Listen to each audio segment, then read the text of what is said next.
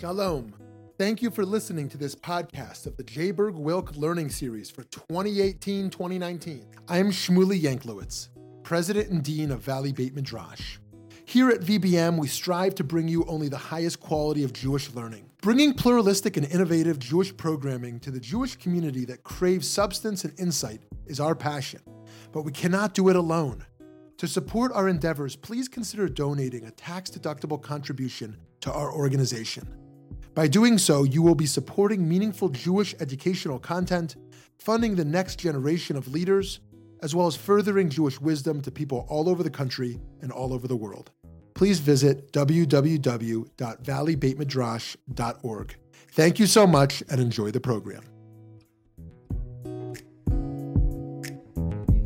All my degrees and everything. I'm going to speak very personally for a couple of minutes, and then we're going to study some text together. But I'm going to start personally because it'll put everything into context for you as to why this subject is so important to me. Some of you heard my story at Limud about how I became a rabbi, but I am going to tell it again because it's worth telling. And I want to let you know that this May, I'll be celebrating double high, 36 years in the rabbinate. So yeah, I was ordained when I was 12, it's true. But and when I think back on how much the world has changed in those 36 years, I'm really overwhelmed and flabbergasted. It was 1968, the day of my bat mitzvah, when I decided to become a rabbi. 1968, there were no female rabbis. I'd never heard of it, thought of it, seen anything that would make me think it was even possible. In 1968, my family belonged to a classical Reform synagogue in New York, in Forest Hills, Queens, if anybody's from there. Yeah, Temple Isaiah, Forest Hills. And I was the only girl in my Hebrew school class to choose to have a bat mitzvah instead of a sweet 16, because every Jewish kid in our working class neighborhood was given that choice, sweet 16, bat mitzvah. Sweet 16 was cheaper and easier for sure. I was the only one to choose bat mitzvah. I ended up being the only girl in my Hebrew school class. The cantor, who was an Eastern European older fellow, became my stand-in grandfather. My Yiddish-speaking grandfather had died a couple of years earlier, and I was very close with him. So there I was in Hebrew school. I was learning. I was the first girl to read Torah in my Reform congregation in 1968. I'd never seen a woman on the bima except to light candles on Friday night. Other than that, women didn't go up to the bima. So here I am the day of my bat mitzvah. I'm reading from the Torah. The sun's coming through the stained glass windows like a golden orb. And I suddenly realized this is where I'm supposed to be, what I'm supposed to do, and I need to become a rabbi. It's like the Christians would say in Epiphany. It was very powerful. I'll never forget it. So I'm done reading from the Torah, and then it's Devar Torah time, or what we used to call then a speech, which the rabbi wrote for us, because God forbid we had our own feelings or thoughts about anything. So I pushed aside the speech that the rabbi had written for me, which begins with, I'd like to thank the rabbi. I speak extemporaneously, ladies and gentlemen. I have a very strong feeling that what I meant to do in my life is become a rabbi. I remember 1968, never seen, never thought. So my mother starts to cry. My father goes to the edge of his seat as if he's going to protect me from the thunderbolt that's about to come down and kill me. And the rabbi gets back on my microphone, grabs my microphone from the rabbi's podium and says, "Ladies and gentlemen, what she means is that she'd like to be the Rebbitzin, because everyone knows that she can't be a rabbi." This is 1968. The only thing I'd ever seen was like women's consciousness-raising groups, women's liberation, and I didn't even wear a bra, so let alone burning one. I wasn't going to do that. I was 13, remember. So I did the next best thing, which is grab the microphone from the rabbi. And I said, no, ladies and gentlemen, I intend to be a rabbi. I'll let my husband be the Rebbitzin. Well, that was 1968. That was 1968. In 1983, I was ordained. The cantor was in the front row at my ordination. The rabbi was not. And that was 36 years ago. Now, 36 years ago, in 1983, when I was ordained, I went to Toronto, Canada. And there I became the only female rabbi in the whole country. at Holy Blossom Temple. I always wanted to call it Holy Blossom Temple and Chinese Restaurant, but I couldn't do that in those days. Now I can. I was the assistant rabbi. That means fifth on the totem pole. That means all the long weekend weddings and funerals that nobody else wants to do on the Monday of Memorial Day. And that was 36 years ago. I went to my first rabbinic meeting. I was the only woman in the room, of course, the only woman around the table. And the rabbi chairing the meeting of the Board of Rabbis of Toronto began the meeting by saying, "Gentlemen," and Elise.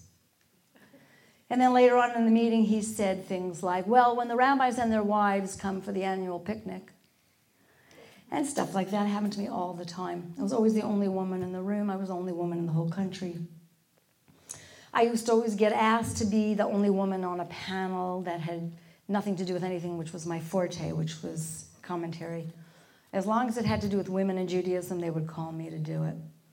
And I was token for many, many years there in Toronto. So that was 36 years ago. I look back on that, and I think the following parable is really important. You know, if you're pushing an iceberg, you cannot feel the iceberg move. But 36 years later, you can stand back and you'll see how far that iceberg has moved.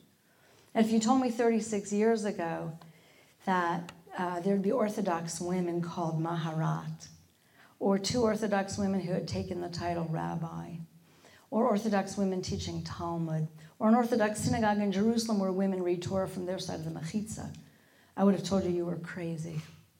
But I know now that 36 years of pushing the iceberg has made a humongous, ginormous, as my kids would say, difference. And I'm very, very touched and grateful to be part of this generation in which we can look at girls who think it's totally normative, who can study with me and say, well, that's my rabbi, and not say, she's a woman, you know.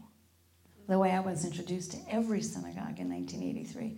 We'd like you to meet Rabbi Elise Goldstein. She's a woman rabbi, you know. And I would say, really? I hadn't noticed. So where do I come to this topic then? And then we're going to really look at some difficult texts together. So during those 36 years, I began to think a lot about the ways that women bring to learning Torah. The ways that women look at Torah through the lens of having lived a life as a girl and as a woman. Now I'm going to begin this talk with an apology, and I think it's an important apology, and that's an apology to anyone who themselves or has a child or a friend or a neighbor or a sibling who doesn't identify in a binary gender way, who might have a child who identifies as non-binary or transgender, because everything I'm about to say is really based on the feeling that for me, I have always identified my whole life as cisgender female, which means I've always seen myself as female along with my biology being female. But I do recognize that that's not true for everybody, and I need to start by saying that. And that's a sensitivity that I need for us all to have. So as I began to study Torah, I asked the question, is there a women's way of looking at the Torah or a woman's way of hearing the Torah? I began to discover some amazing things that I want to share with you tonight. And you have them on your page. We're going to go through them together, and we're going to use this methodology of gender reading the Torah to look at the difficult story of Dinah, which is about as gendered as you can get in the book of Genesis. But to get there, we have to do a little bit of methodology together. So I'm going to do these categories, and I'll stop for questions, and then we'll move on to the next piece. Is that okay? Rather than taking questions all along the way. Thank you. So there are two things that we're going to begin with that gets us into a gendered reading of Torah. The first is the rejection of the idea that there is any neutral way of reading the Torah.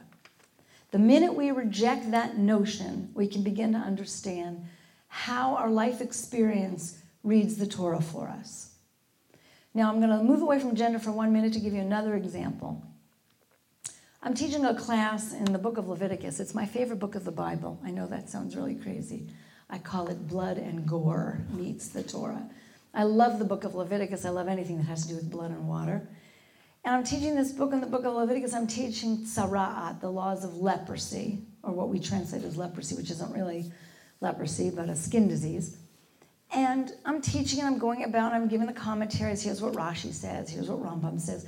And one of the students in the room raises his hand. He goes, I'm a dermatologist, and I need to explain what I think the Torah means after 30 years of looking at skin. And I suddenly realized that there's a dermatologist way of reading the Torah.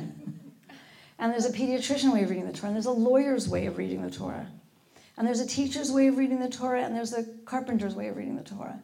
And when we read the building of the Mishkan, for example, over the next several weeks, all of us who have, a black thumb, all of us who don't know anything about building, all of us who call the electrician when something goes wrong or call the plumber, we don't read the building of the Mishkan the same way a contractor reads the building of the Mishkan, the same way a carpenter reads the building of the Mishkan, the same way a plumber reads the building of the Mishkan. So while we've never really been able to out loud say there's a gendered way of reading the Torah, we also haven't been able to say that there's a human life experience way of reading the Torah.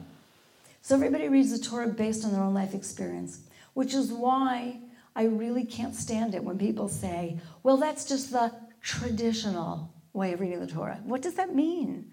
That is the traditional male, Ashkenazi, Middle Ages, heteronormative way of reading the Torah. But there is no normal way of reading the Torah, which is why when I wrote my book called The Women's Torah Commentary, I fought with the publisher about the name of the book, because I actually just wanted it to be called The Torah Commentary, right? And then I wanted it to be called The Feminist Torah Commentary. And you can't, because that's the F word, Can't publish a book with the F word in the title. So it had to be called The Women's Torah Commentary, but I was very adamant that it's not a women's Torah commentary. It's the way women read Torah for everyone to learn from. So the first way of understanding feminist methodology is to reject the notion that there's a neutral Torah commentary, a traditional commentary, a normative Torah commentary. That Rashi was normative, that Rambam was normative, that Ibn Ezra was, none of them. Rashi read the Torah the way a French male vintner, because he grew vines, he grew wine, he was a winemaker, a French male vintner living in the time of the Crusades reads the Torah. And all of that influenced the way Rashi reads the Torah. In fact, there's many different Rashi commentaries during the Torah that you'll read that you'll say to yourself, what is he talking about? Then you say to yourself, oh yeah, of course, he's living through the Crusades. That's why he says that. He's also a man who has two very strong daughters, both of whom he taught how to put on tefillin. So you got to hear his daughters through his voice sometimes. I can hear his daughters behind him saying, Dad, you can't say that, right? So that's who he is. Ibn Ezra is a Spaniard. He's a Kabbalist. That's the way he reads the Torah. Rambam is a rationalist. He's a doctor. That's the way he reads the Torah. So step one, to approach the Torah as human readers and say there is no neutral way to read this. There's only biased readings.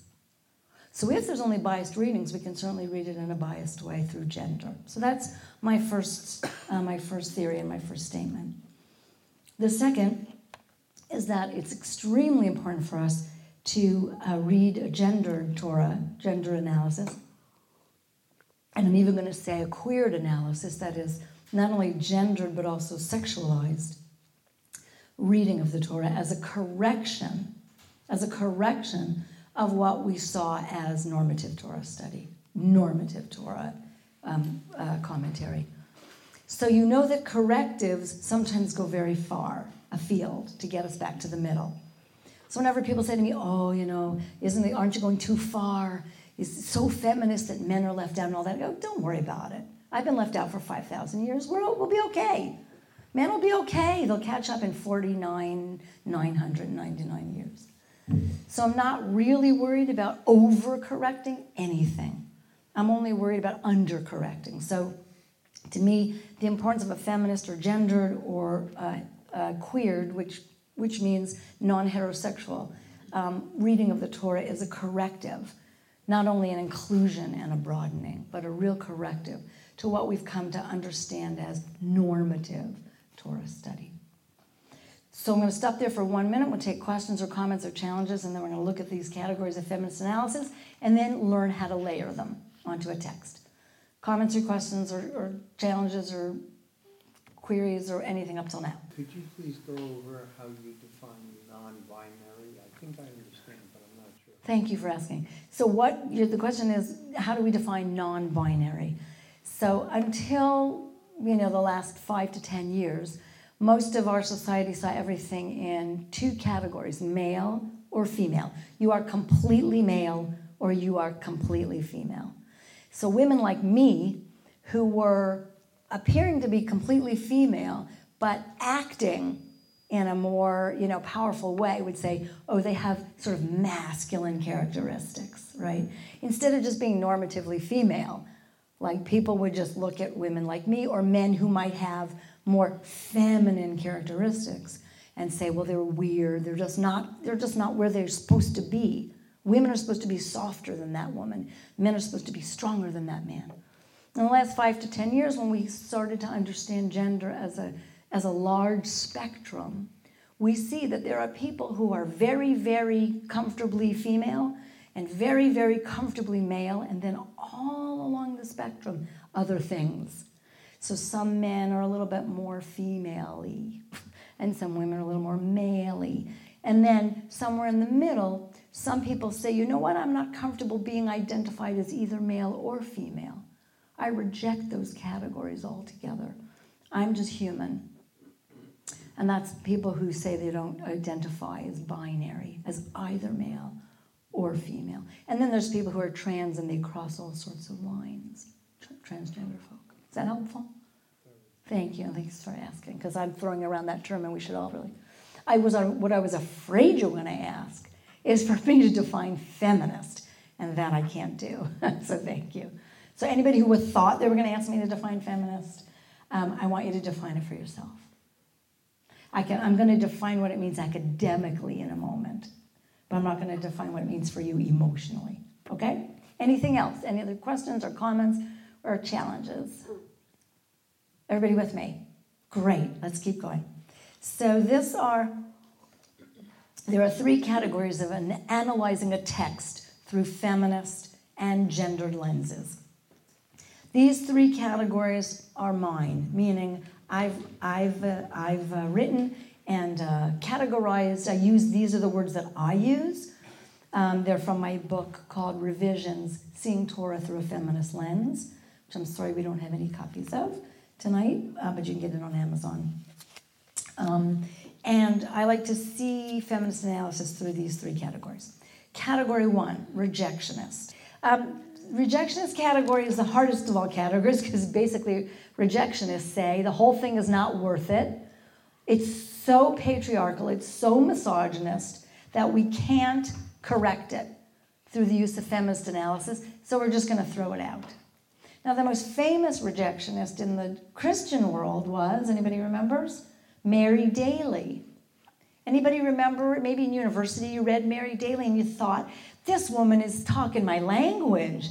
This woman gets it. She got it till the Christian world just squeezed her to death. And she finally left and she said, I'm done with it. Religion is hopeless, basically, from a feminist point of view. But Mary Daly was our great theologian. So in the Jewish world, the great rejectionist's name is Naomi Goldenberg. If you haven't read anything of hers, you might want to look her up. And now this is dated, so she's going to use the word women's liberation, so keep that in mind. But she says the following: although I admire the efforts of the reformers, that's people like me, later I'll call it revisionist, I see them engaged in a hopeless effort. Many feminists recommend ignoring parts of the Torah, but still claim the book as a whole is God-given. It is hard to deny that an eventual consequence of criticizing the correctness of any sacred text or tradition is to question why that text or tradition should be considered a divine authority at all. In order to develop a theology of women's liberation, feminists have to leave the Bible behind them. It's a very radical point of view. She's not alone. There are a lot of theologians who become rejectionist, and they say everything Goldstein is trying to do, writing feminist midrash and all that sweet stuff, it is just worthless, because in the end, the book itself is seeped through, it rests on, it must have a sexist or misogynist base. In other words, if you build a house on a rotting foundation, the house won't stand. So rejectionists say the foundation is rotted, and the only way to rebuild the structure is to blow it up and either start again or not. Those are rejectionists. We don't study a lot of them because they don't write a lot of theology books, right? Because they've given it up, they've rejected it. It's important to know their theology because it's challenging to people like me who stay within the tradition knowing that some of it is rotting from the bottom from a feminist point of view. So those are the rejectionists. The second category are apologists. You know these well. I'm not going to give any names because I don't want to offend anybody. But apologists are people who write things that say things like, there may be some instances where women seem to be aggrieved, instances in the Torah, where women seem to be aggrieved or seem to be depicted in a negative light, but these few instances can be easily fixed by traditional commentaries. This is the most important thing, underline, yellow highlight. Apologists usually claim that the problem lies not in the text, but in the reader. Okay? I'm going to give you the quote that you have heard in your life, and that is, if you only understood it better, you'd see that it doesn't mean what you think it means. That's classic apologetica. Rather than addressing the problem itself that you found in the text, we address you as the problem. Everybody gets that? If you just understood it better, if you knew Rashi, if you knew Rambam, if you could read Hebrew, if you could read Aramaic, if you knew the Talmud, you'd see that really what you think is not right. That's classic apologetica. Now, we've had many, many years of that, and we continue to have lots of books on the shelf, which I would call classic apologetica. If you ask me later privately when we're not on tape, I can give you some examples. You can edit the podcast. That's okay. We can edit the podcast, AJ says. Now, I have been accused of being an apologist, where I'm going to tell you I'm a revisionist, because I have used the commentaries to explain away a problem without saying that the problem doesn't exist. So therefore, I reject the calling of me as an apologist, but that's okay. Now, I am a revisionist. Who are the revisionists? And these are the women you've been studying and that you know, okay? Judith Plaskow, Judith Hauptman, me, Tikva Freimer-Kensky, Tirza Meacham. You can give me more. I'm sure you can give me more. You've read a lot of their stuff. Who are revisionists? Revisionists are people that are willing to alter a text because we read it differently. Revisionists do not rewrite the Torah. We reread the Torah from a new perspective. We uncover, recover, discover, explore, suggest, speculate. This is driving me nuts, I'm sorry. We include the reappropriation of rabbinic use of parable, story, and metaphor. We create explications and interpretations, and we write midrash. Like Nellie Morton, failing to find women's voices or women's experience, we invent it. Like the classical midrashists, we wander far from the original text to get back to it. In this sense, revisionists are the most classical interpreters of text we have. in the sense that we are like the classical rabbis. When the rabbis read the Torah and they made up midrashim, stories, parables to explain gaps in the text, they went very far from the original text. Can I give you an example? You know the story of the Akedah in the book of Genesis when Abraham is told, take your son, your only son, the son whom you love, and bring him up to the mountain and offer him up there as a sacrifice. Abraham and Isaac walk up 3 days up to the mountain. And you remember from the text, they do not say a word to each other. Father and son about to kill his son, not a word. What's the first conversation they have at the top of the mountain? Isaac says to Abraham, Where's the ram? yeah, exactly. Here's the firewood, here's the fire, where's the ram for the sacrifice? What did they didn't talk before that moment. So the Midrash makes up the conversation that they had. There's nothing in the text for that Midrash to base it on. It's an empty text, but the Midrash makes up the conversation they had. And the Midrash also brings Sarah into the story. The Midrash has the devil or Satan in the story, like all sorts of things that don't appear in the text.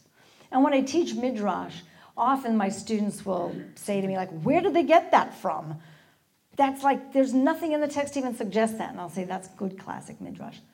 So even though Anita Diamond says the red tent is not a Midrash, okay, and I have to respect her for that.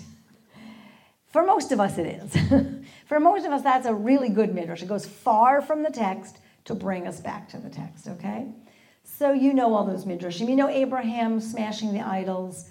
It's a Midrash. It doesn't appear in the text. There's nothing in the text to even suggest that ever happened.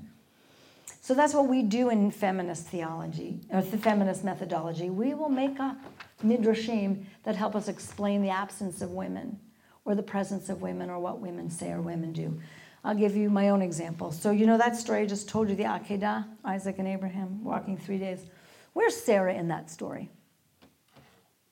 She's dying in the next chapter.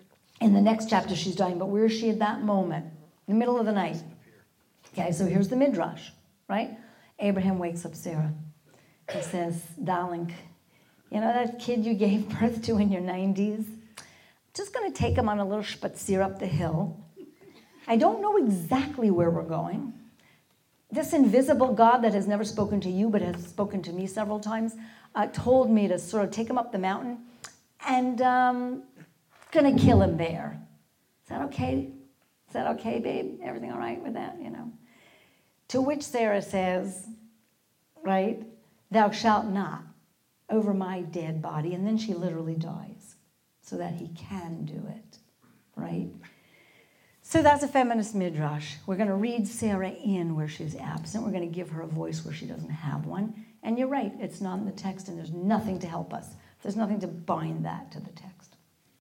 Hi, this is Shmuley Yanklowitz. I hope you've been enjoying and learning something new from this podcast. If you have a moment, please consider making a contribution at www.valleybeitmidrash.org. Thank you so much, and now back to the learning. The second thing we do in revisionism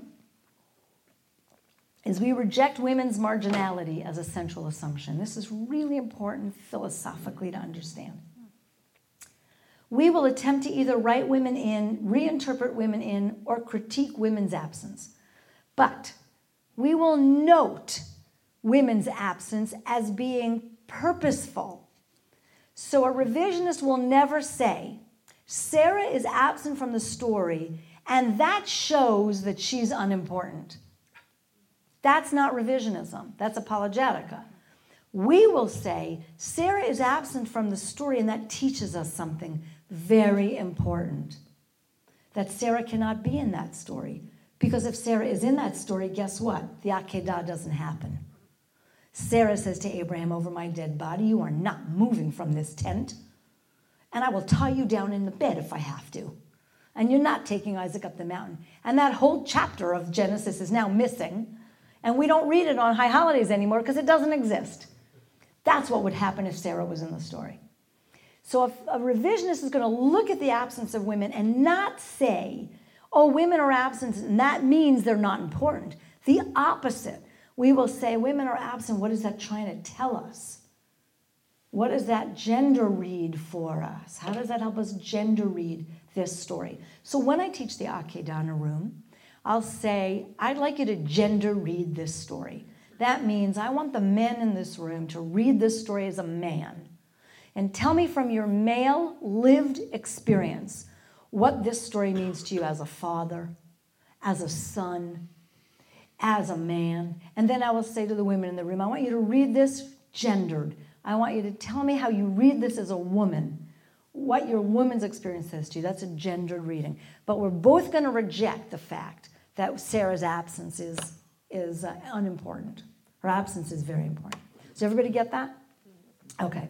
So we reject women's marginality as the assumption that upon which women's invisibility is based. Marianne Tolbert says, it's a conscious effort to retrieve texts overlooked or distorted by patriarchal hermeneutics. Hermeneutics just means interpretations. It focuses its attention on texts involving women characters and explores their functions without the patriarchal presumption of marginality. And I want to say that again, because when we say women are absent, that means they're unimportant, then we do play into the patriarchal assumptions of women being marginal. When we reject that and say, wait, women are absent for a reason, then we reject that patriarchal assumption of marginality. Is everybody getting me? Because it's an important. Okay, great, excellent. Okay, we're going to look at feminist methodologies in a moment. Questions, comments, challenges, critiques. Rabbi, when you put that around and look at a commentary that focused on women, let's say the story of Ruth, how do you approach that? So when I look at books that have like very powerful female characters, I also try and read them through a gendered lens, right? Which is, how do I as a woman think this story is real or not real? Do I think this story reflects real poor women's lives in the days of that story, in the days of the judges? Ruth is a very good example. It's actually a very easy book to gender read, right? And so I think that's, I don't want to also make the same assumption about women's power. I also don't say, oh, the book of Ruth must prove to us that women are powerful. Again, that's all apologetics. It's not trying to prove anything about gender, right? But it's a powerful example. Now, when I wrote the Women's Torah commentary, I sent out to about 180 female rabbis, Reformed, Conservative, and Reconstructionist, because at that time there were no Orthodox women yet who had taken the title rabbi. And I wrote 180 letters, and I said, dear colleague, don't give me Lilith, give me leprosy, which basically meant, I know you're going to write about Lilith. Easy peasy. Easy peasy. The whole book of Genesis. Easy peasy. I want some of you to take Leviticus. I want you to gender read the sacrifices. I want you to gender read the priesthood. I want you to gender read Nadav and Avihu dying. I want you to gender read Moses' death. And if you get a chance to read the Women's Torah commentary, not the one from the Reform movement, but mine, you will be astonished at how women gender read the building of the Mishkan, for example, as a birth scenario, going through all the stages of the building of the Mishkan as a birth. Stuff like that. So yes, Book of Ruth is easy to gender read.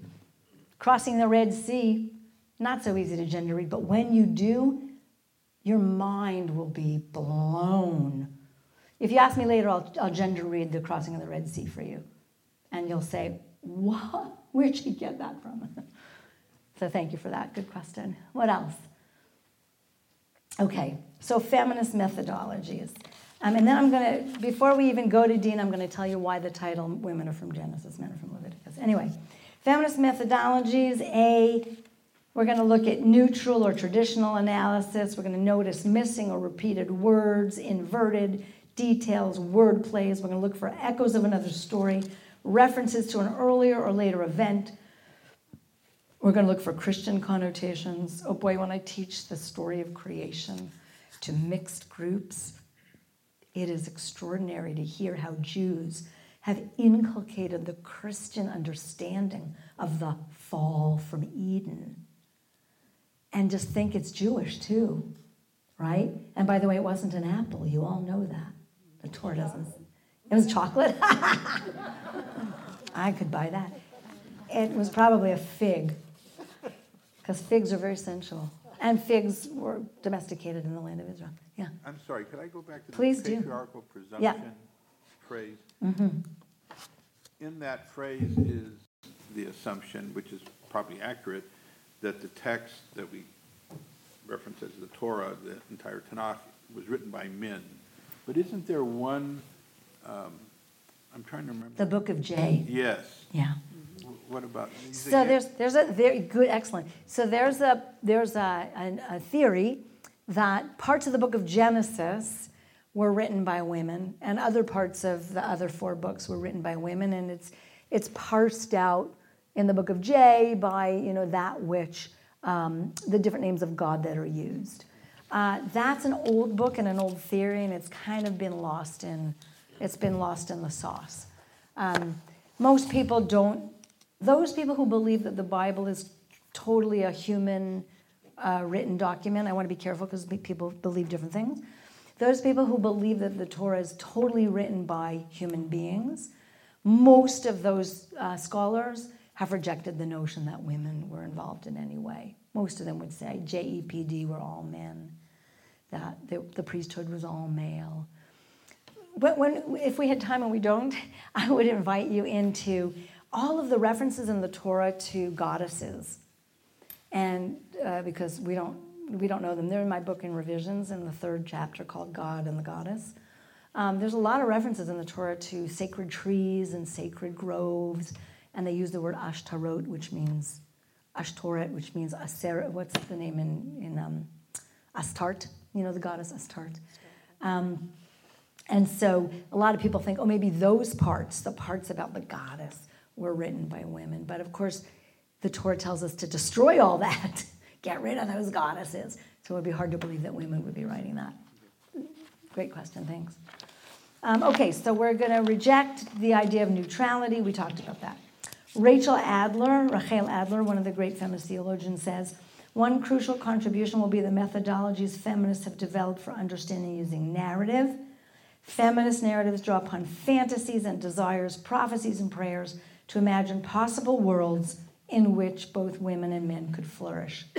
As a tool of critique, narrative can expose within abstract theories assumptions about the nature and experience of being human, what people know, how they love, what they want, and what they fear.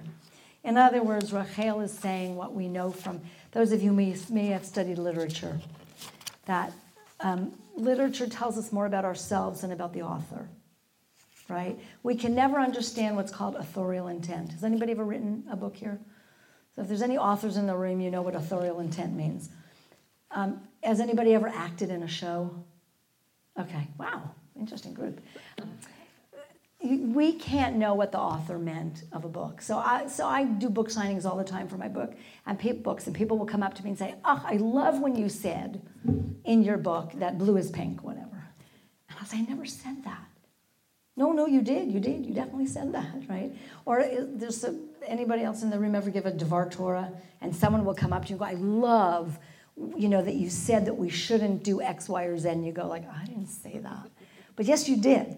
Because whatever person hears is what you said. That's called authorial intent. You cannot ever know what the author intended because what you hear is what the author intended. So that's basically, we don't know what the author intended, and therefore we are free to really interpret it as we want. We're going to use a critique of the text from within its social context, as that context applies to women, both in the biblical period and now.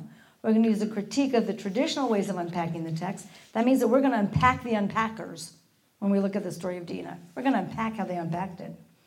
An analysis of the assumptions we bring to the text based on a history of our own personal biases that we've inherited.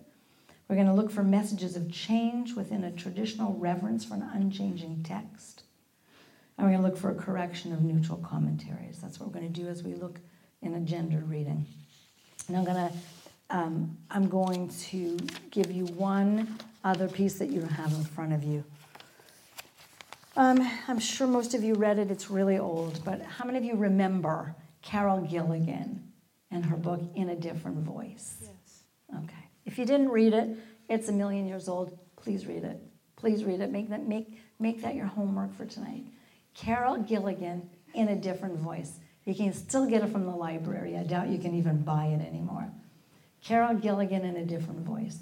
It's 40 years old. I was gonna say, It's 40 years old. And again, a non-binary reading would reject what Carol Gilligan came up with. But Carol Gilligan was a Harvard psychologist, and she studied the moral development of children. And she noticed that every study heretofore had only studied boys. And she was interested in the moral development of girls. And so she did experiments mostly on the schoolyards about how boys and girls approach the same problem, how they solve exactly the same problem. And this book discusses that study. In that study, she discovered something that we sort of knew intuitively anyway. And that is that if there's a rule, boys will sacrifice everything to save the rule, and girls will sacrifice nothing to save the rule. That is, we'll use the playground as an example. If boys are on a team and one of the boys on the team breaks the rule of the team will turn to the boy and say, "You broke the rule, that's the rule, you're off the team." So the rule is more important than that boy's feelings at that moment. The same exact scenario in a group of girls, the girls will take the rule breaker aside and they will say to her, "You know, you broke the rule, but it's a stupid rule anyway. Let's just play a different game." Okay? They will not sacrifice the game or the relationships of the girls on that team for that rule. The boys will sacrifice the boy who broke the rule or the game altogether because the rule must win. So Gilligan posits that as boys grow up, they learn, whether it's learned or foisted upon them by patriarchal society, they learn that rules win, and girls learn that relationships win. Now, I have taken Carol Gilligan's theory and layered it upon Torah study, layered it upon the 5 books of Moses, and I think I'm right.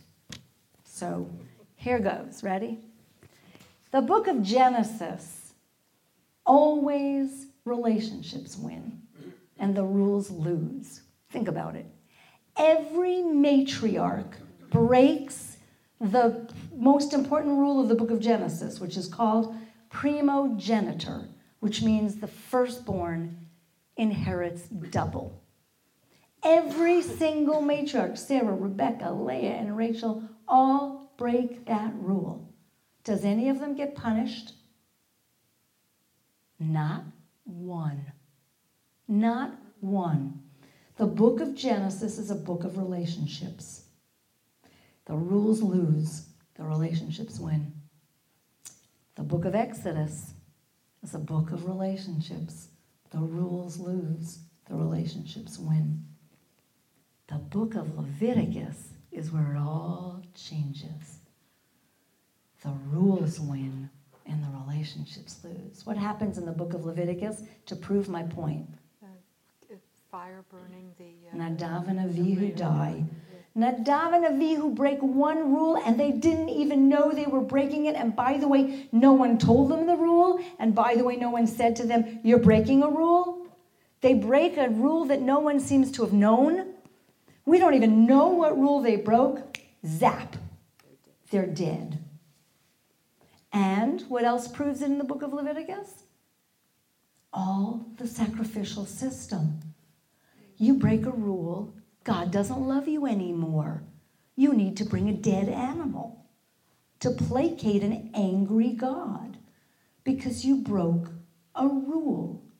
Because God cares more about the rule than about you.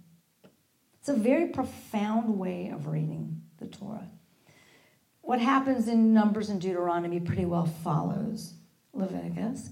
The most extreme case of this Gilligan reading of the Torah is Moses.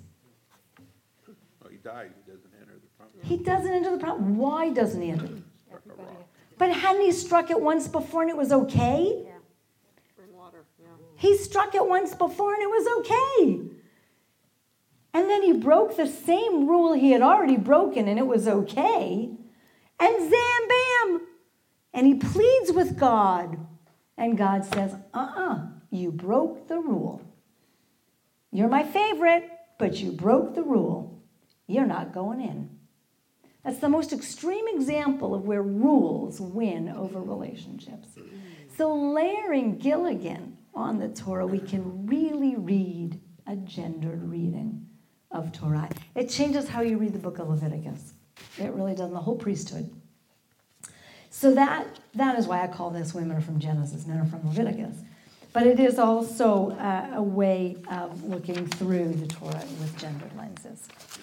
Now, I'm ready to dive into some difficult texts, but let's take a minute.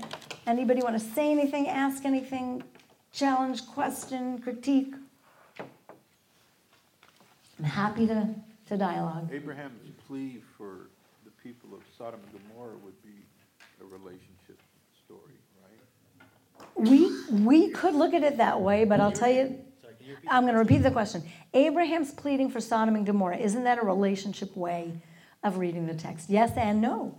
First of all, he doesn't plead for his own son, right? God says, take your son up the hill and kill him. And he doesn't go, wait a minute, if I could find 10 nice teenagers, could we do, can we do that instead, right? So that's number one. Number two, his pleading for Sodom and Gomorrah is actually his pleading for the rules, not for the relationship. Because what's his famous line to God in this whole pleading with God? The most famous line. Wouldn't a just God do justice? So should not the judge of all the world do justice? To me, that's a rule. You made the rules, God. You said justice, and you're not following your own rules. Well, he's also willing to sacrifice his daughters. Again, another way of reading, very good example of a gendered way of reading that story. So a Gilligan way of reading the story would be, no, he's not arguing for those people. He's arguing because God's breaking God's own rule. And another gendered way of reading it would be, hey, where were you the next chapter, right? When you say to the visitors, right, hey, do me a favor, don't touch those men. Take my daughters instead. In fact, they're virgins. Why wouldn't you want them, right? A gendered reading would say, is that about relationships? Good question. What else? What else is coming up for you? Anything else coming up for people? Well, that's interesting because if you think about Lot's wife who turns around. It's interesting to think about Lot's wife who turns around to see the town she's leaving behind, breaks the rule. Right, and the children. And the children. And what does she turn into? Salt. Why salt? Tears. Tears. She is frozen in time as a warning, this is gendered reading, as a warning to those who would choose relationships over the rules. The rule is, don't turn back. The relationship is, those are my kids, my neighbors, my family. You will cry yourself to death if you do that. Good example. Yes, please. It occurs to me as you're talking about Gilligan and the comparison of men and women, that men can be, I want to say this diplomatically, that men are more tied to rules because it's a way to hold power, hold control, whereas women are more flexible. They understand capriciousness, whereas men are going, no room for caprice. Can't do that, hold these rules. They're inflexible, but that women use the only power that they have, which is flexibility. Or relationships. So I'm going to just repeat that. We could easily say that men were tied to rules because it's a good power retention tool, right? The more I make the rules, the more I have to keep them. And if I break my own rule, it leaves too much room for someone else to get in there. And I think from a patriarchal point of view, you're very correct to say that holding on to rules is holding on to power. He who makes the rules rules the world, right? It's also easy to see from a gendered point of view that women could easily break the rules. First of all, we weren't really bound to all those rules anyway. Second of all, we were liminal or secondary characters. And even in Shakespeare, Even in great literature, the people who break the rules are usually liminal characters. The people who dress, cross-dress, and the people who mess things up, and the jesters and people like that are liminal characters, right? So it's easy to see why women would be rule breakers. And the third reason is, I think from a gendered point of view, women weren't that interested or didn't hold by those rules because they weren't made for us, by us, or with us, right? So we're like, those are their rules. They can go fight it out on the battlefield. Let them kill each other over those rules. We will go back to the tent and worry about our relationships. That's not true anymore, right? And that's why Gilligan is old and has been critiqued, obviously, because it's too binary. But it still is a very interesting way of reading the Torah, of layering that onto the Torah. I want to put everybody into the story. Please forgive me if you know it by heart and all of that. But let's just make sure everybody is on exactly the same page of the story before we unpack it. Okay. So very, very first thing I need to say is the story of Dinah is not the rape of Dinah.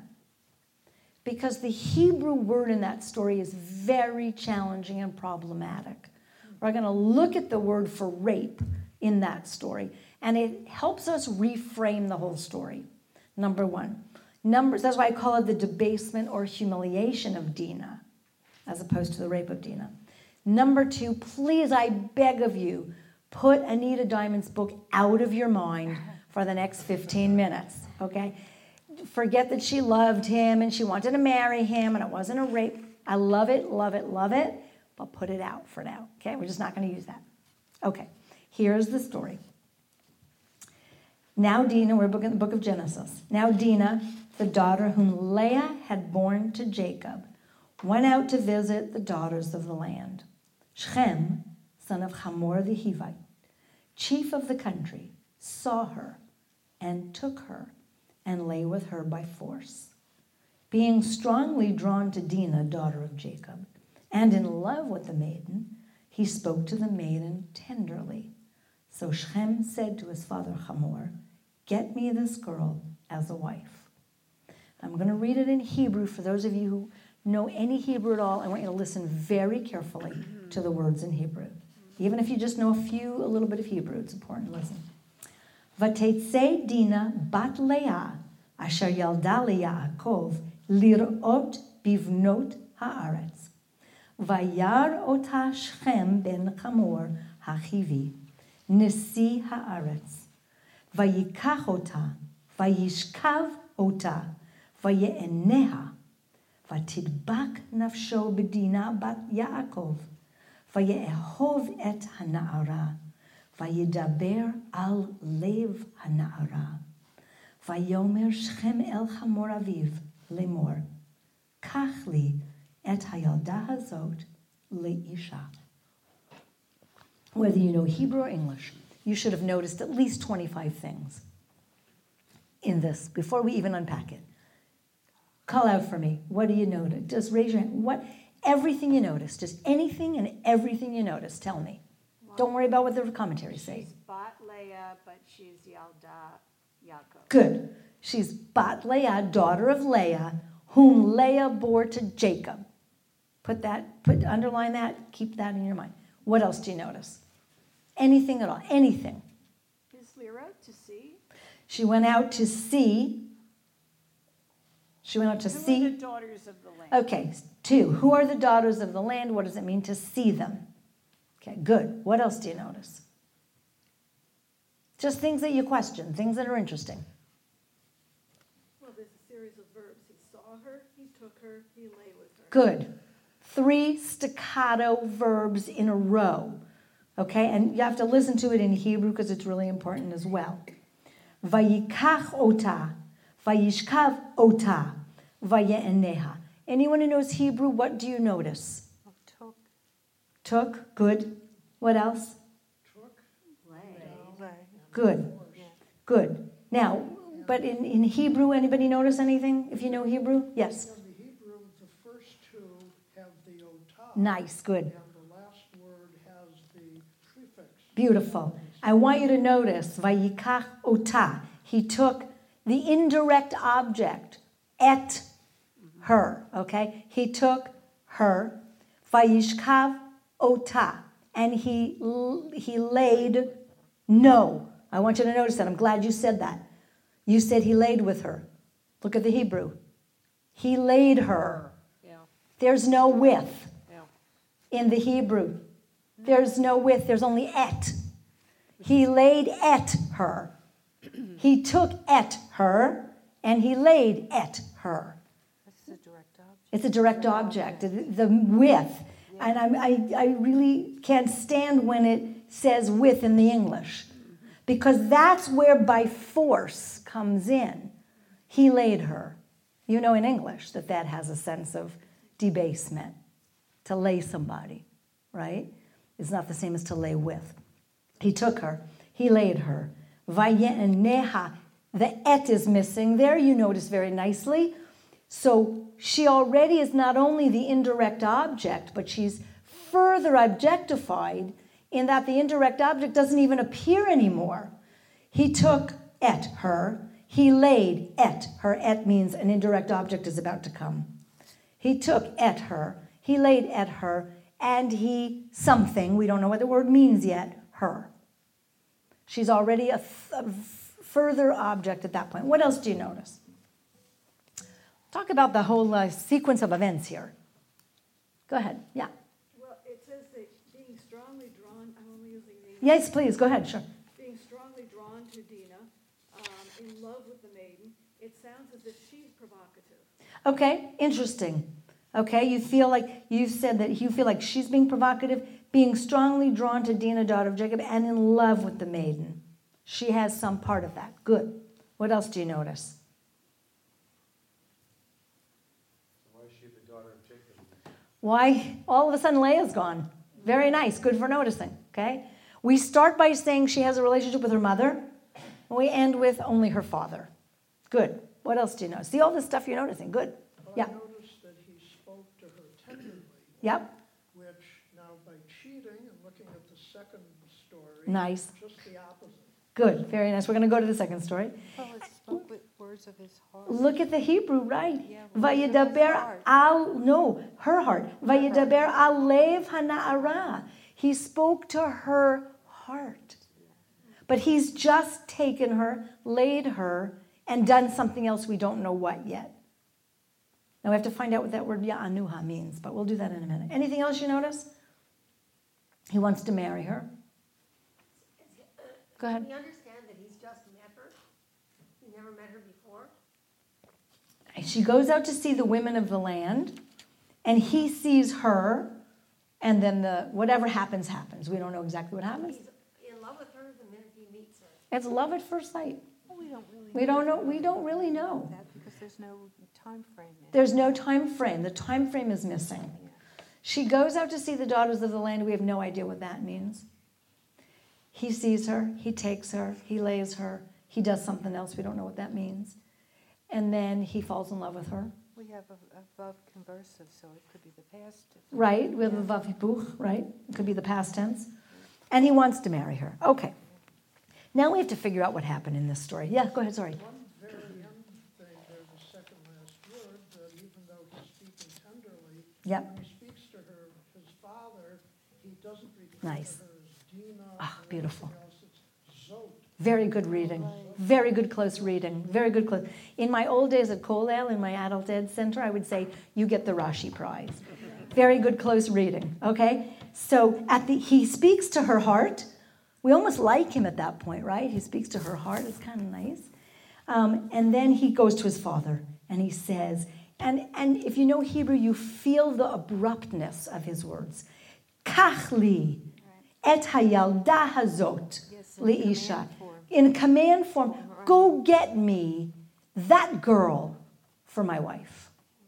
So he's just spoken very tenderly to her, but to his own father. Now, you also in a close reading would notice the word kachli is the first word of what he does to her. He took her, vayikach. And then he says to his father, I took her already, now you go take her. Okay? So from a gendered reading, this is a good close reading, we're asking these questions. What does this text say about women? What does this text say about men? What does this text say about Dinah? What does this text say about Jacob? What does this text say about Leah? Right? And we want to know, where are the women and the men in this text? Now, we're going to look at a similar story that happens in the book of Samuel, the story of Tamar and Amnon. And there, we're now trying to figure out, what is the word vaya'anuha? And he debased her, lay with her by force, raped her. We don't know what that word means. In this other text, we see the same word, verse 12. But she said to him, Tamar says to her brother Amnon, don't, brother, don't ana me. Whatever that word means, don't ana me. Don't do this horrible thing to me. Such things are not done in Israel. Don't do such a vile thing. Where will I carry my shame? And you will be like any of the scoundrels in Israel. But he would not listen to her. This is when her brother rapes her, Amnon, her half-brother. So here we have the word ana to mean something horrible, vile, terrible. But we still don't know what it is. It has a sexual context, right? Now, look in Genesis. This is the same word for what Sarah did to Hagar. And we all of a sudden have unsexualized the word, which makes it really interesting. Okay? If Shechem anad Dinah and Amnon anad Tamar, it's pretty disgusting, but we thought it was sexual. But now this is what Sarah does to Hagar. In Genesis 16, and Sarai despised her, and Hagar ran away from her. And what is the word for despised? Vat-a-neha, same word. Sarah did something to Hagar that was vile and disgusting, but we have to guess it's not sexualized. However, a gendered reading might say what? If it's sexualized with Dinah, and if it's sexualized with Tamar, then maybe what Sarai did to Hagar is really problematic because it has sexual abuse in it. We don't know. Again, Rashi's not going to say this. I'm not getting this from Rashi, okay? I'm reading it through gendered eyes. In Deuteronomy, this is what the Egyptians did to us. Vayiru otanu hamitzrim, vaya'anunu. They anad us. Whatever ana means. Okay? It is translated as oppressed us. But now we don't know. Because it's what Amnon did to Tamar. It's what Shechem did to Dinah. It's what Sarah did to Hagar. And it's what the Egyptians did to us. It gets really interesting, right? Now we find it in the laws of rape, in the book of Deuteronomy. These are the laws of what happens to the rapist, okay? And if the woman cries out, there's one punishment, and if the woman doesn't cry out, there's another. And who gets punished? The woman, because she was in the city, and no one heard her cry out in protest. The woman is assumed innocent if she's raped in the city, because it's assumed that she's assumed guilty, because in the city, it's assumed lots of people would have heard her if she had cried out. And the man, on account of the fact that he, anad, did something to the wife of his neighbor. Now we know in the context of the book of Deuteronomy, this is talking about rape. So here's where it's sexualized. So we really don't know what happens in the book of Dinah, but looking at that word in other contexts gives us pause to think about what might have happened. And now we're going to look at our traditional commentaries and try and unpack them. So you asked me, you noticed that she's called the daughter of Leah, and also whom Leah bore to Jacob. Look what Rashi says. Scripture calls her, everybody sees where I am? Yeah? Scripture calls her why not the daughter of Jacob? Because she went out, she is called Leah's daughter, since she too was fond of going out. Now you have to understand what this means. Yatzanit in Hebrew is a gadabout. It's a loose woman. It's a woman of the night. Okay? To latzeit, to go out. Remember the beginning of our story? What does Dinah do? She went out to see the daughters of the land. How do we know her mother liked to go out? Well, do you remember that Leah and Rachel fought over the affections of Jacob? And remember one night Leah goes out and she won him. She bought him with the mandrakes. Dudaim in Hebrew. Dudaim. Does anybody hear anything in there? Not Dinah. Good try though. Dodili. Dudaim. Aphrodisiac plants. Okay. So Leah bought him for the price of aphrodisiac plants or mandrakes. And when she goes to tell him, hey, Jacob, guess who you're sleeping with tonight? The text says she went out to the field to find Jacob. And now look at the bottom line of Rashi. With an allusion to her, they formulated the proverb, like mother, like daughter. Again, a gendered reading notices that. A gendered reading would ask the following question. Rashi, what's going on in your life with your wife and your daughters that makes you say that? Seriously. Now, look what he thinks the word ana means here. It's so fabulous. Rashi says, what does it mean, vayishkav ota? Well, vayishkav ota kidarcha. He had sex with her in a normal way, and then afterwards, vaya'aneha shelo kedarcha. What does that word ana mean? He had sex with her in an unnatural or unusual way. So it's not necessarily rape, but it's some sexual debasement or sexual humiliation. And now Rashi says, what does it mean? He spoke lovingly to the girl. Literally, he spoke to the heart of the maiden. Words that would appeal to her heart. See how much money your father has lavished for a small plot of field? I will marry you, and you will then possess the city and all of its fields. Now, for gendered reading, don't get upset.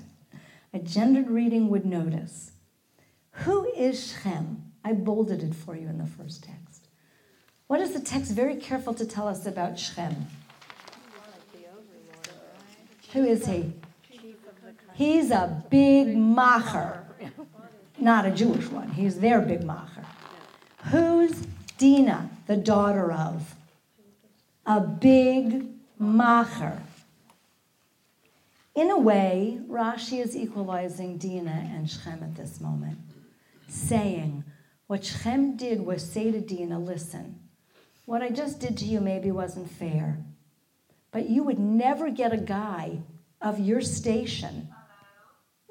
If you stayed, tell them it's Parshat Tetzaveh, because they probably want to know what's the Parsha this week. You would never get a guy high enough in your tribe for you to deserve. If you marry me, you'll be marrying parallel in power and in money. It's a very interesting way to read the Rashi.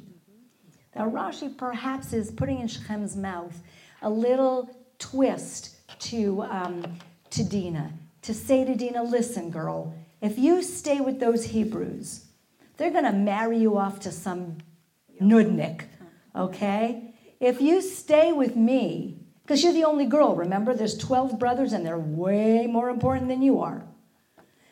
They're going to marry you off to some nudnik shepherd. If you stay with me, at least it'll be a parallel move. I find that Rashi really, really interesting and provocative.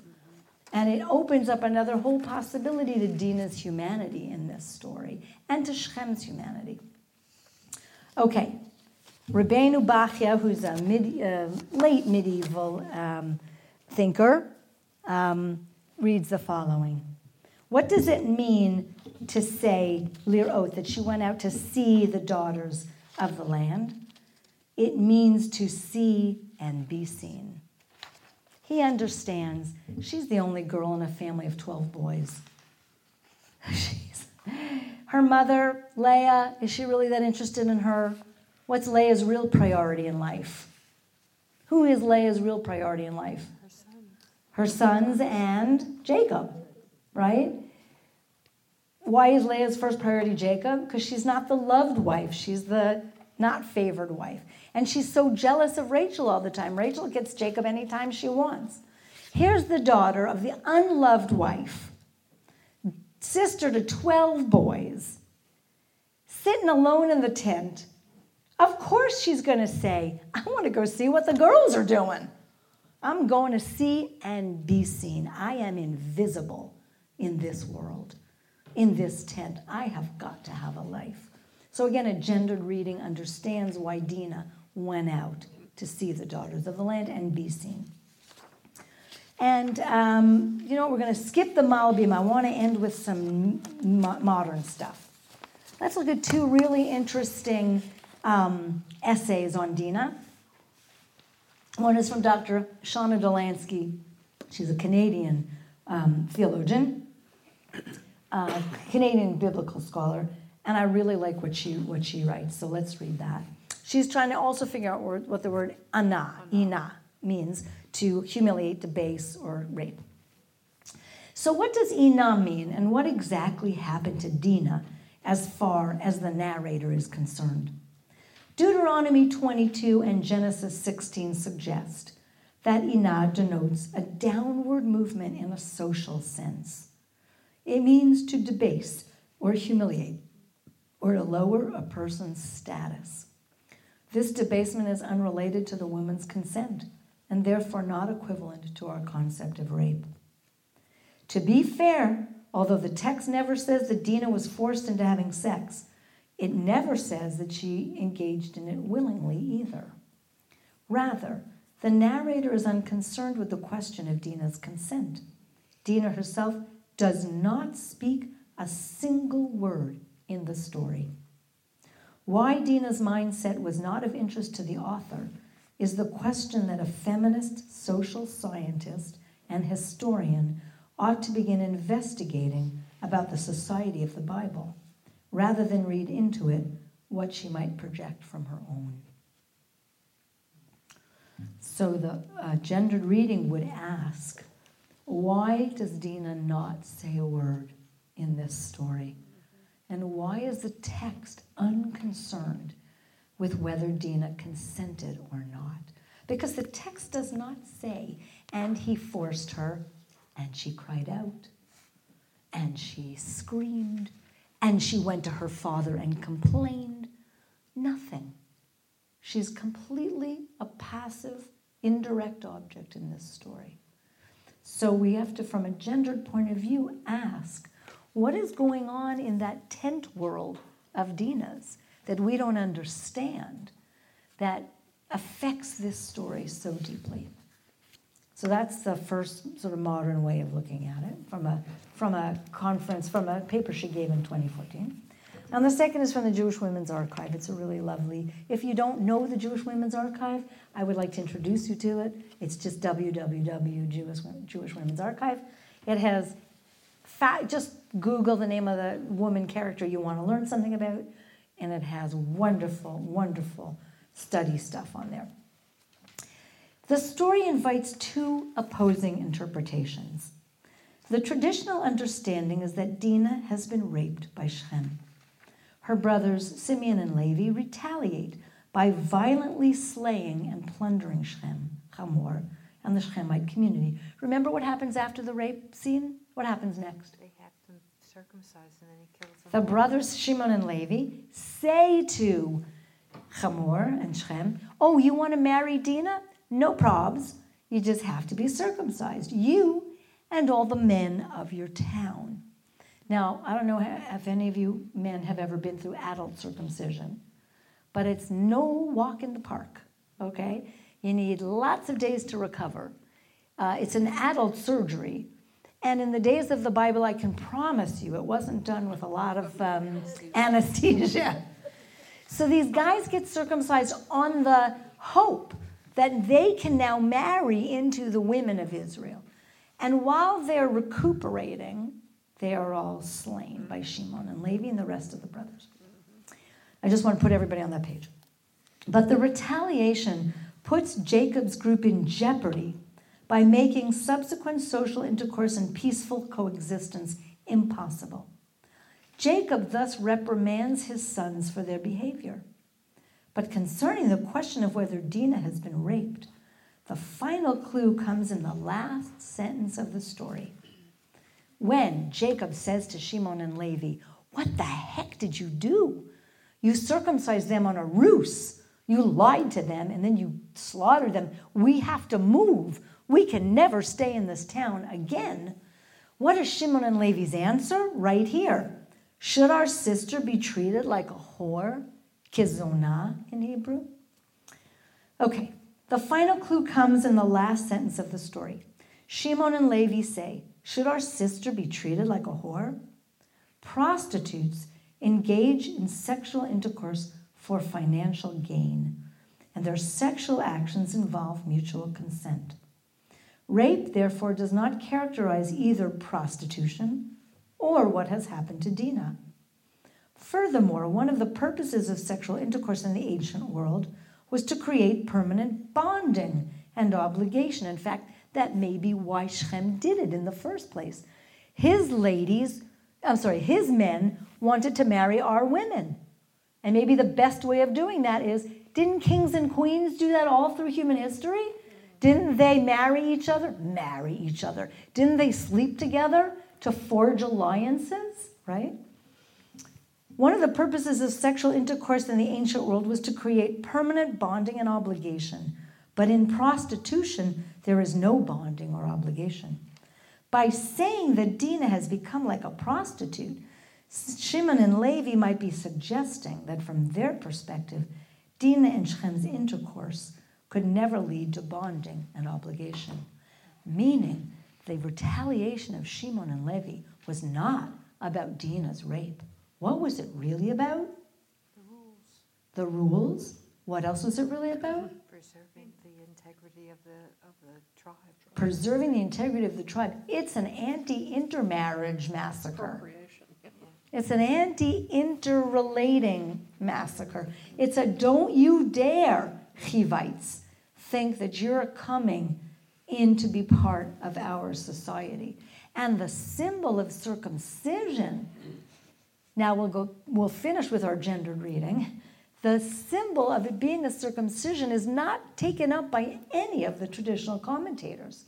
But a feminist reading notices that the punishment for this sexual debasing of Dinah is a sexual castration, if you'll let me use that word, of the Shechem tribe, of circumcising adult men and then killing them in the midst of recovery from circumcision is about as castrating as you can get.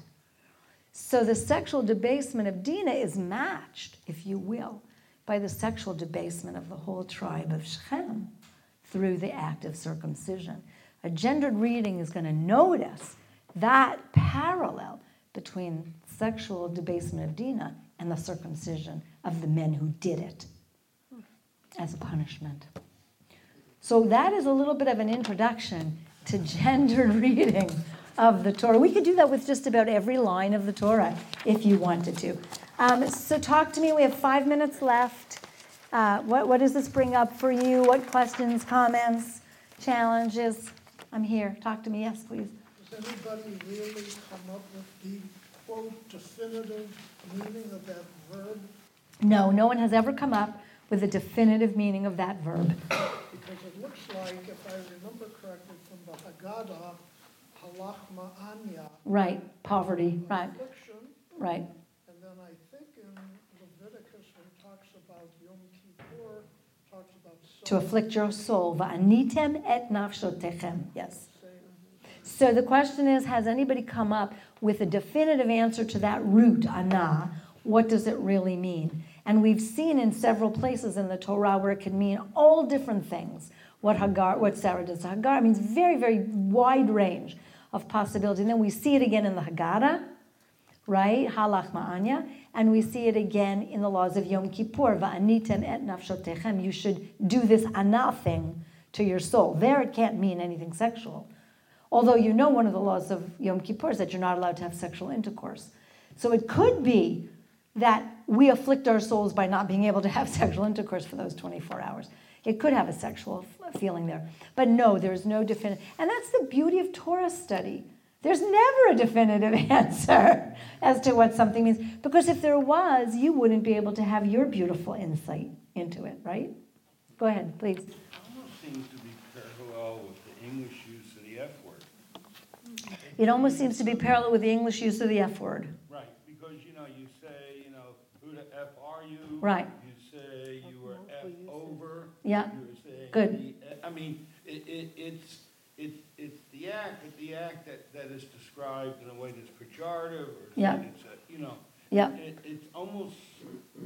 Yeah, so your comment is that it's very similar to the way we use or misuse the F word today. And I want to strengthen your argument by saying that this story, again from a gendered reading, proves to us over and over and over again how in a patriarchy, sex is power. It has nothing to do with love.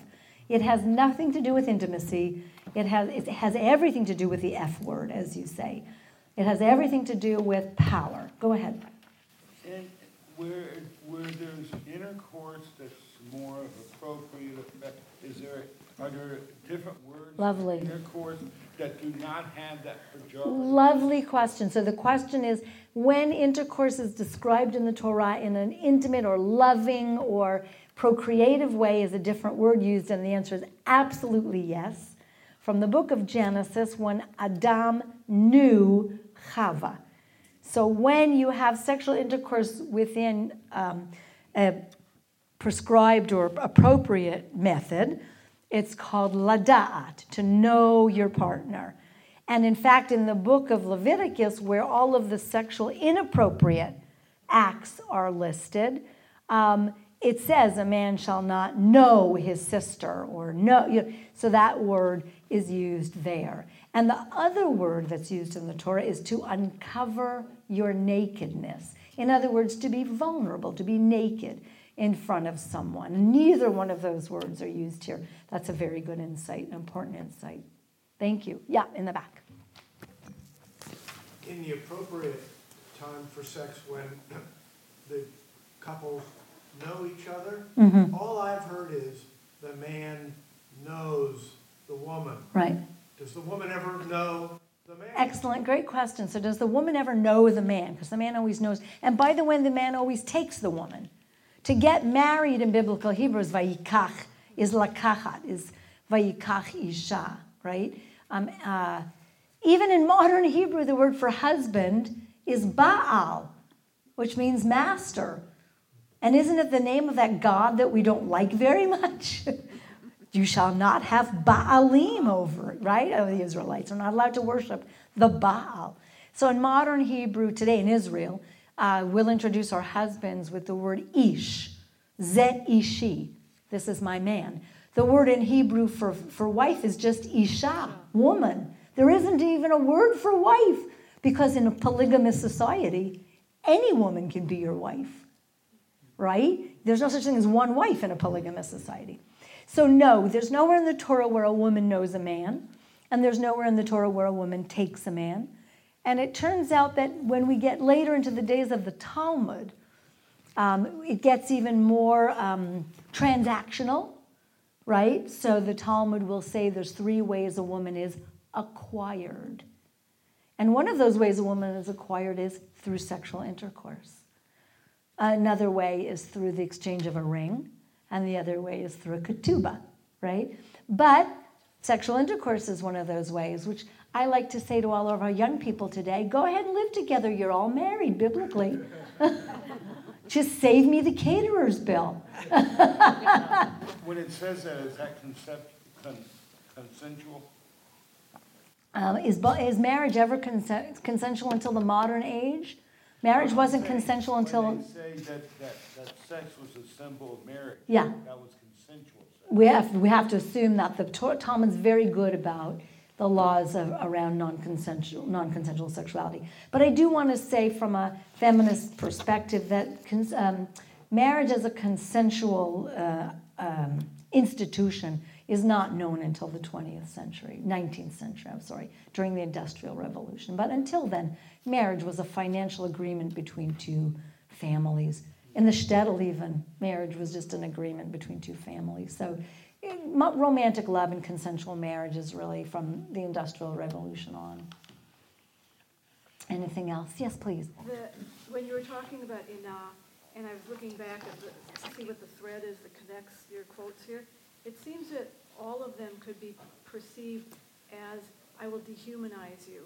Very nice. Because it's, in each of these cases, you're not a human, you're an animal. You're an animal that the Egyptians treat harshly, and each of the interactions with even Sarah and Hagar. Nice. I will not give you the dignity and the respect of another human being. I'm going to treat you like an animal because I think you're an animal. You know, that's a very beautiful insight, that the common thread between those verses is that there is a dehumanizing of the person and the taking away of their human agency. And I think that's a very true thread. Thank you. Yeah. I'm assuming because of the Hebrew that we cannot interpret the story of Dinah as this was not the first time that she went, quote, to visit the daughters of the land, and she wanted to be with a man. In other words, right. she was in that respect, maybe ahead of her time, or maybe this was what we might call a fling. So that question is, can we interpret any of this story as Dinah having agency, as Dinah going out to see the daughters of the land regularly and wanting to meet a man? And we can read all that into it. That's all a good revisionist reading. The text does not tell us any of that. Text gives us no insight into Dinah's motivation, into any of her feelings. As I say, she is silent through the whole story. But what you just did is feminist midrash. So that's a perfect place for me to end. a good example of how we can use feminist midrash to enrich the story and the experience. So I hope you've enjoyed studying a little bit of text with me. It's been really lovely to be with you. Thank you all. Wonderful.